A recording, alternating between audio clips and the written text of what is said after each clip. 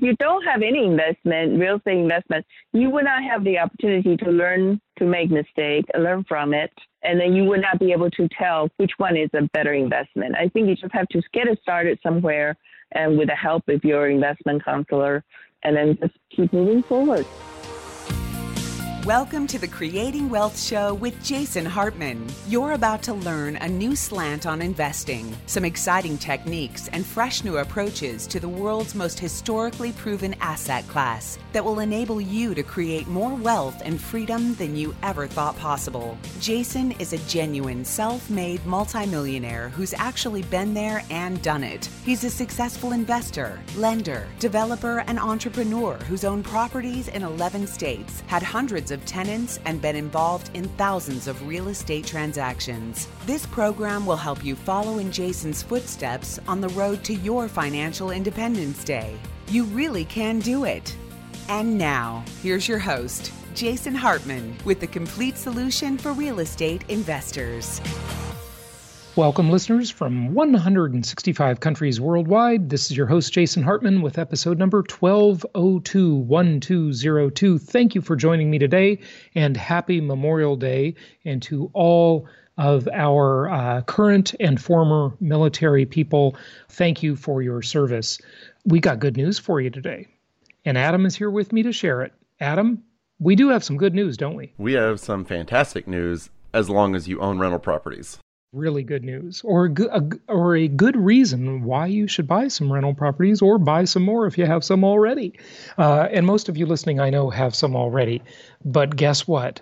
Something new, a new trend. We've talked about it a little bit, but now let's take a deeper dive into this wonderful new trend for real estate investors. And that trend being that there is a whole new segment of renters that has been entering the market over the past decade, and it is a big deal. And most of these renters are nice, responsible, easy on your property renters.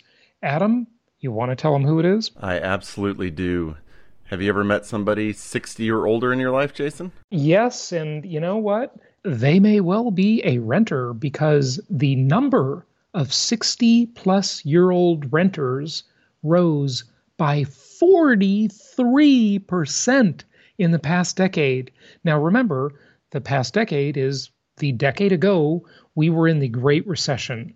So like the millennials in the past 10 years, who many of them saw their parents get burned in the housing market during their formative years, this demographic, opposite the millennials, age 60 plus, in the past decade coming out of the Great Recession, they have flocked to rental housing. They're not that interested in homeownership either. And that is a big deal. This is a totally new concept. You know, people in the past looked at their home as something they would pay off. They would live there during their retirement years. Certainly they would live there after age 60. And now we've seen this just massively change. It has massively changed. Yeah, and if you think about renters over the age of 60, they're the kind, they are not going to move. When they come into your home, you're looking at somebody who's going to be there for years. Because, you know, a 20-year-old, 25-year-old, you know, they give their friends a case of beer and they're good to go with their move. But somebody 60 and older, they don't have friends who are going to come over for a case of beer to help them move. That's a whole big thing for them to move. So if you get somebody in there at the age of 60 and the age, you know, people are living to 70, 80, 90 now, you're looking at potentially a renter for the next 10 to 20 years. Maybe, or they'll just be renting something. But yes, they have more stuff. They're more stable, and they will stay longer, and they'll also be a lot easier on your property. These are great tenants. I would consider them in many ways your ideal tenant.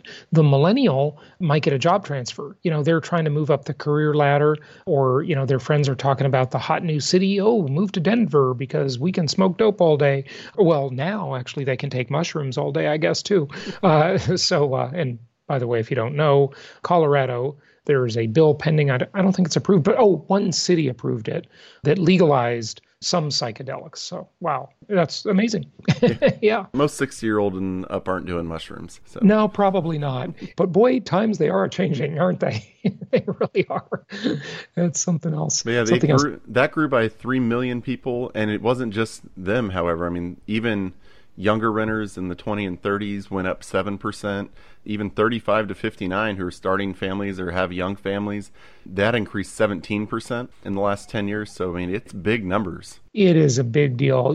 Basically what you have now is you have the two largest ever demographic cohorts in world history who are accepting rental housing as a way of life. They're fine with it. No problem. It's not like, before as a landlord, you were constantly competing in the marketplace with people buying homes. They would leave your rental to buy a home, or they were thinking as they were looking at your rental, and maybe you don't even know they're looking because they're shopping online, or in the old days they were shopping in the newspaper or whatever. But the competition was between should I rent or buy? Should I rent or buy?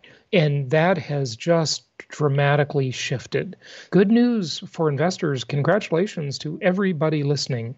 The trend is in your favor. And, if nothing else in life, just try and catch a few waves and ride them. and you don't have to do much. The rising tide floats all the ships, as it were. Adam, do you want to talk about I said I want to stop talking about them because we talk about them too much. These millennials, gosh, they get too much PR, too much free PR.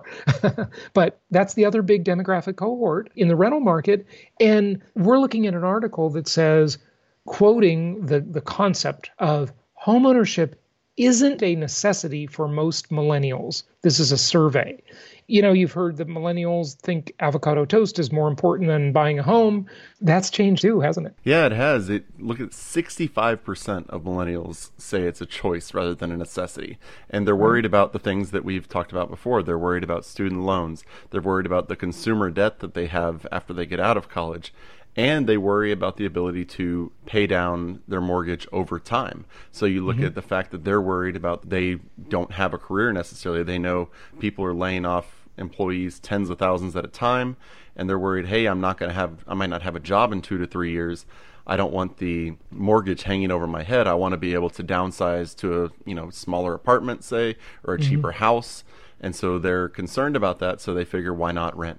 Yeah, absolutely. So the results of this survey, and I'm just looking at a graph now, over 40% very concerned about student loan debt, another huge concern, credit card debt, car loan debt, want to wait until they get married. That's 20% of them that responded.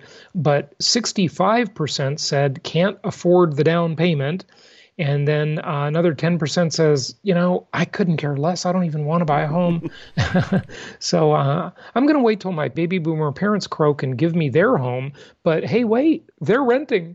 So sorry. Yeah. And there's an interesting thing in here. It says on average, millennials anticipate they'll pay $218,000 for their first home.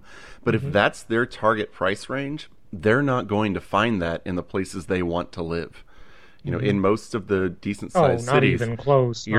That's not an option. So if you want to pay $200,000 for a home and you can't find it, your other choice is to rent. Yeah, exactly. No, it's really good news for investors, folks. I mean, this is a huge market, and it's a market for you to serve. So serve this market. They will really reward you handsomely on your investments. And by the way, I just scrolled down the page, Adam, and I see this other article here. Nearly 2/3 of millennials have home buyer's remorse, according to another survey they did. Yeah, times they are changing. They really are.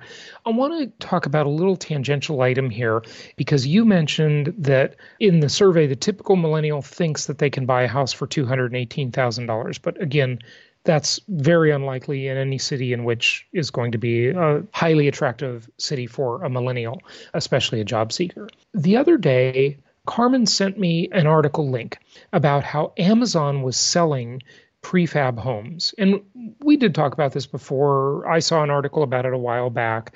Everybody listening probably has heard of this, and, the prefab home, the container shipping home, whatever, right? I think this should be something that is much more significant in the marketplace. But I actually did some real due diligence and I checked it out. I looked and found the $40,000 home on Amazon that looks really cool. I called the company and I thought, if I can really buy this for $40,000, I'm going to start buying little lots and just plopping these houses on it, these prefab homes. But wait, there's more. Mm-hmm. It's not as good as it looked. And in fact, it was a lot less desirable than it looked by a long shot, because this particular house didn't include the glass, the fixtures, anything. It was just the frame, okay? So it's not electrified. There's no plumbing. There's no HVAC. There's nothing. So I talked to the woman who answered the phone for a while at the prefab house company, and I asked about their entire product line. I asked about the reasons people are doing it, what it costs. She kept saying, well, you order it, it takes about 4 months to deliver it to your construction site.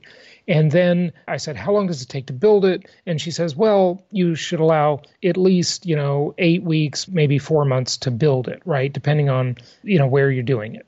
And I'm thinking, if you're talking about California, you better allow more time than that, because you're going to have an environmental impact report.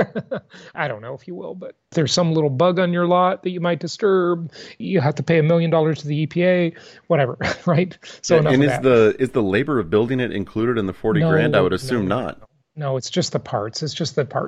So here's what was the amazing thing. I said, how much does it cost? And she says, it's right in line with typical new construction. And she kept saying that over and over. And I said, how much is that in your eyes? And she says, well, you have to get the engineers to come in. You have to engineer the electrical. You have to engineer the plumbing. You have to engineer the HVAC. Of course, it has to have a foundation before we can deliver, et cetera. And I said, how much? Just tell me the typical cost per square foot. And she says, $200 per square foot. Good God. I thought, we've got properties that are a much better deal than that, and they don't have the stigma, which, by the way, I think is an unfair and an unfortunate stigma. But let's just face it, it's the way our culture is. There is a stigma against prefabricated housing, okay? I don't think it's legitimate. Okay, I think that's a very old idea. I think some of this prefab housing nowadays, it's much better and could be highly desirable. However, it's got to be a good price, and this is not a good price. I thought, why would anybody do this? And she just kept harping on, well, the quality is so good, blah, blah, blah. It's so frustrating to me. I see this stuff on social media about these 3D printed houses, about these little $10,000 prefab houses, or this beautiful $40,000, 1,000 square foot prefab house that I am telling you about. And none of this stuff is out in the real marketplace in any real way. Like, I don't know anyone, no one has ever, of our many, many thousands of listeners, clients, etc., no one has ever talked to me about a prefab home or a 3D printed home. I've never seen any in real life anywhere that I'm aware of them being that. All this stuff seems like just a huge amount of hype. And I'm sad that it's that way. I want this to happen. I think it's a good idea. I think you should be able to build a prefab home on an assembly line and deliver it to a construction site much more inexpensively than traditional construction. I don't know why it's not working. Maybe it hasn't become big enough yet and there's no mass production. I don't know. Listeners, if you have any ideas, go to jasonhartman.com/ask and tell us what you think. Because I don't get it. I would have to think that you're basically buying not just a home, but you're telling yourself, hey, I'm going to become a real estate developer at that point. Because, you're having to hire all of the people to come in and start building your home, and it becomes a full-time job. Yeah, it's probably easier than building a house traditionally because you do have the frame assembly, right? But it's still no walk in the park. Mm-hmm. It's difficult. You've got to hire engineers. And I said, well, who do I hire? Do you supply engineering and stuff like that? Can I just buy that from you? And she said, no, you just got to find your own people. And I'm like, oh my God, I got to deal with contractors. Adam, I'll tell you something that's really interesting. I never hear anybody say they had a good experience with two types of people, contractors and lawyers. I never hear that. It's funny. In the world, as you go around the world, for the listeners, do you ever hear anybody say, oh, I love my contractor, I love my attorney? You never hear that, right? I mean, maybe an attorney if he gets you a big settlement or something, who knows? But I just don't hear that. Yeah, and you don't hear all this other stuff on HGTV whenever they show you the little homes that they build. They don't talk to you about how you had to sue the contractor because they flaked out and let you down or built it wrong. And yeah, everything's harder than it looks, folks. Everything's harder than it looks from the outside. You would think you could just buy the $40,000 home and then Amazon Prime would cover the rest. I would think, but I guess not. Here's the funny thing. The house was actually $36,996 and it was not Prime. So you have to pay for shipping. Get this. The shipping was $4.49. Oh my gosh. I thought that was so funny. So if you ship it back, if you don't like it and you want to return it, can you ship it back for $4.49? I kind of doubt it. But, I don't know. That puts it over $40,000. I don't know if I'm interested in the house anymore. Yeah. It's funny thing. Well, hey, Adam, let's get to one of our blogcasts for a little bit of real estate news here, and then we'll be back with some more news, some more current events, some more ideas for our investors. Okay, so can we take a quick break? Let's take one. All right, here is one of our blogcasts. And here's our blogcast. Thank you, Jason.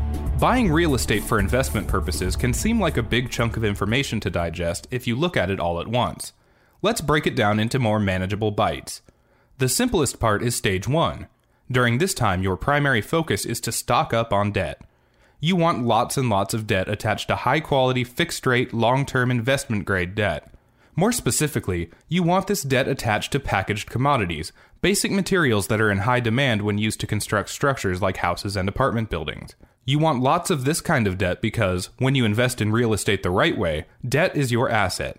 Debt is what will protect you from the ravages of inflation and, by the way, make you very wealthy as time goes by. Now it's time to enjoy increasing rents, appreciation, tax savings, and let our refi till you die strategy make you financially free.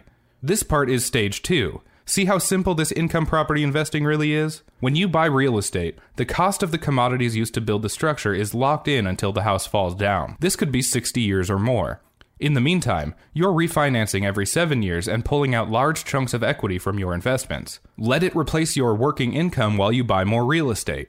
For more, visit jasonhartman.com. For the Creating Wealth blogcast, I'm Will Weeks. Thanks for listening to this audio blog, and please see disclaimers and important information at the website. All right, and if you liked that, then you should subscribe to the Jason Hartman Real Estate Minute on Alexa. If you go to the Flash Briefing and type in Jason Hartman Real Estate Update, I believe, you can subscribe to it there, and you get every morning to your Alexa device. Just ask for your Flash Briefing, and she'll give it to you. There you go. Yeah, I listen to her, and I have been inspired by my old blogcast content. I really like some of those, and it's interesting too because you look at how enduring real estate knowledge is. Something that we taught you on this show 15 years ago can still be completely valid today. Of course, the market changes a little bit, and there are some nuances, but by and large, the philosophies, they endure because they work. My 10 Commandments works, okay? It works regardless of the market, regardless of the time, and I bet that'll all work and be completely valid 50 years from now or 100 years from now. We'll see. I don't know, but this stuff is pretty enduring. So yeah, get that on your Alexa device, and you can search it right on Amazon and type Jason Hartman's, Jason Hartman's Real Estate Update, I believe, and it'll come up for you on Amazon, okay? And you can go enable skill, and it will be there in your flash briefing. So Adam, we've got a few more things to talk about before we wrap it up today. Where do you want to start? Well, I say we start with something that relates to your 21st commandment that we started last week, and that is the mania that is Airbnb these days. Yes, that is a bit of a mania, and remember, thou shalt avoid manias, okay? If it is a mania, look, if you are a smart conservative investor, like we think most of our listeners are, avoid the manias. If you're a speculative gambler type, then hey, throw a little bit of your money into a mania, but not too much. Be careful. So in Airbnb's case, in some cities, you have to have a license in order to get your Airbnb. And in others, it's completely illegal, which in a sense, having the license might be a way to essentially make it illegal because they just won't grant the licenses. But go ahead. But so far you've been protected because you could just not tell your city, and Airbnb doesn't give the address until you've already booked it. However, in New York City, Airbnb has started cooperating with the city and is going to release 17,000 addresses to the city. And guess what? If you own an Airbnb in New York City that does not have a license and Airbnb gives you up, New York City is not going to be happy with you. Yeah. And, I wouldn't be too happy with Airbnb either because they just ratted you out. Well, I would think Airbnb, I would guess that they're doing this to cover themselves because if New York City finds out, hey, you're not checking our people's licenses, this could maybe just be a deal where they say, we'll forgive you for not checking for licenses if you give us the addresses. And if it happens in New York City, it could be an easy, slippery slope. So if you have an Airbnb in a city without a license that you're supposed to have a license, it might be a good time to look into offloading it. Yeah, it's interesting. Just remember, everybody's always going to do what's best for them. And that's certainly no exception for Airbnb. So whenever you do anything, just try and make sure whatever you do is best for the other party, the counterparty. And that means your tenants, the city, whatever, because they will ultimately do what's best for them. That's just the way the world works. Yeah, don't count on them to do you any favors, and they certainly haven't in this case. So shame on Airbnb. Yeah, it's one of the beauties of owning an actual, long-term rental, however, is never going to be a time when they say, hey, if you want to own a long-term rental, you need to get a license. That just hasn't happened. Oh, well, I wouldn't go that far. There are some cities that even with long-term rentals, they can be bureaucratic and difficult. But, by and large, look, I mean, the difference is, Adam, that the long-term rental housing world has been established for quite literally thousands of years. So if you think about it, if you have the short-term rentals, those are being competed against by the hotel lobby and all sorts of powerful entities. The long-term rentals, you don't really have the huge citywide entities that are fighting against you. It's just something that's been around for hundreds of years and something that's just kind of accepted in the world today. Yeah, right. Absolutely. Interesting stuff. Yeah, that's going to be sad for those owners who were trying to make a living on their short-term rentals. So anyway. But also, if you run a good Airbnb in a city without a license, selling it to a homeowner hopefully won't be too much of an issue. Well, in New York City right now, that'll be an issue because that market has been really, really faltering. So it may be an issue. And, that changes for you overnight. And by the way, if 17,000 additional properties go on the market all at once, that even makes it worse. So they may have hurt the real estate market even more there. So, it's kind of a big deal. Yeah, and who knows how many other cities are going to follow suit. Yeah, you never know. The hotel lobby is strong and powerful, and it's not a great enemy. So as they say in all your TV guide ads of the past, check local listings to see if legislation affects you. I wonder if anybody knows what the TV Guide is. It used to be a magazine, just for some of you who don't know, but yeah, used to be a little magazine. All right, what's next? I guess you wanted to talk about spam. Oh, spam. Hey, listeners, I need your help. We have another player in the marketplace who is unethically spamming people.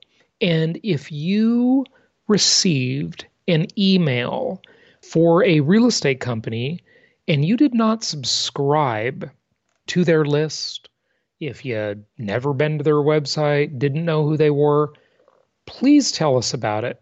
Go to jasonhartman.com/ask and just let us know. And if you can forward a copy of that email, either email it to reviews@jasonhartman.com if you got one of these surprise emails that are spam, or go to jasonhartman.com/ask and let us know. And we would very much appreciate that because this player in the market is doing unethical things, and it should not be happening. So let's do things right here, folks. So that's good. All right, let's quickly talk about the 9 common effects of inflation. You want to do that? Sure. Okay, so everybody knows, I'm just looking at an Investopedia article, and I thought this was interesting. Everybody knows that inflation erodes purchasing power, okay? And we probably need on another show to dive into this in more depth because each item literally could be a 10-minute discussion easily, right? But I'll just go over the 9 real quick as we've got to wrap it up today.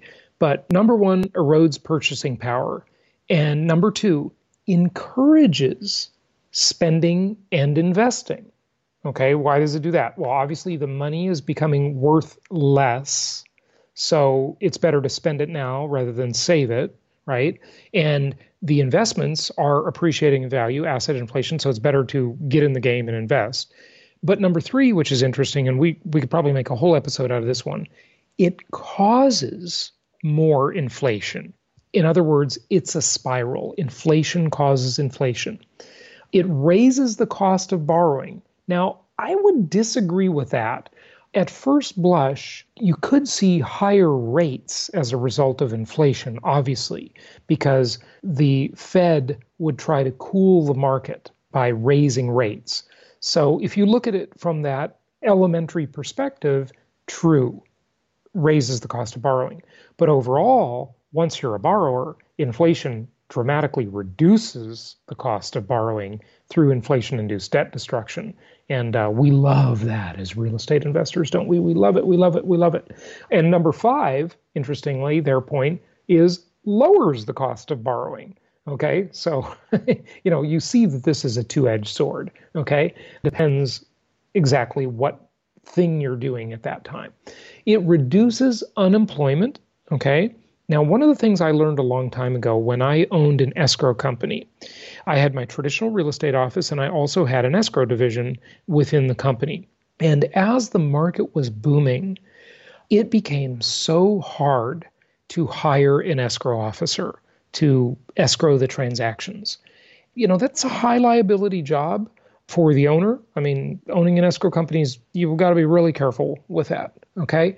I felt like it was a big responsibility. Frankly, I didn't like all that responsibility that came with it. But the thing I found in that inflationary environment we had at the time is that the cost of hiring an escrow officer was just becoming astronomical.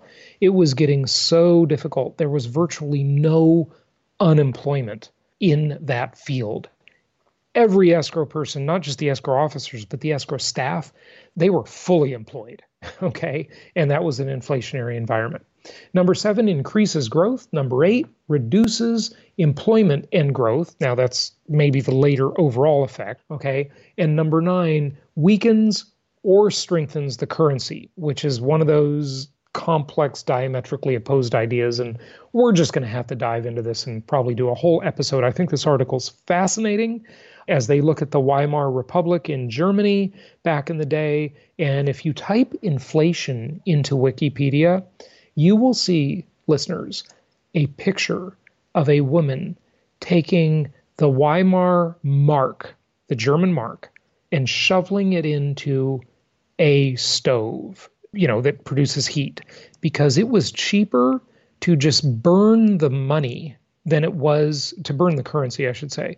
It's not money, it's currency. To burn the currency than it was to trade it by buying wood. That is absolutely crazy, but that's what happened. And we look at the inflation rate in Venezuela now. They say it may reach, are you sitting down, folks? 10 million%. It's just tragic. I mean, can you imagine being the people that live there? That just must be so awful. But I have a feeling, as pretty much every legitimate democratic government in the world has not recognized the current recently reelected president of Venezuela, I have a feeling he's not going to last for too long. So we'll see. Yeah, starting off your term with the 10 million% inflation is not the way to keep your job. Not the way to keep your job. So either there's going to be a revolution that finally does overthrow him, or there is going to be, they're going to get some help from an outside government sneaking in arms or somehow destabilizing. Even more, as if it's not destabilizing his government enough, to let the new guy take over. So that'll be good news. Hey, by the way, it looks like we got another person that registered for our cruise. That's coming up in November. Join us. It's going to be awesome, awesome, awesome. We still have the last bastion of early bird pricing on the cruise at jasonhartman.com. It's right on the front page. So I hope you'll join us for our first cruise event to Grand Cayman, Cuba, and Jamaica, leaving from Fort Lauderdale early November. It's going to be fantastic. Check it out at jasonhartman.com. And until tomorrow, happy investing. Thank you so much for listening. Please be sure to subscribe so that you don't miss any episodes. Be sure to check out the show's specific website and our general website, hartmanmedia.com, for appropriate disclaimers and terms of service. Remember that guest opinions are their own, and if you require specific legal or tax advice or advice in any other specialized area, please consult an appropriate professional. And we also very much appreciate you reviewing the show. Please go to iTunes or Stitcher Radio or whatever platform you're using and write a review for the show. We would very much appreciate that. And be sure to make it official and subscribe so you do not miss any episodes. We look forward to seeing you on the next episode.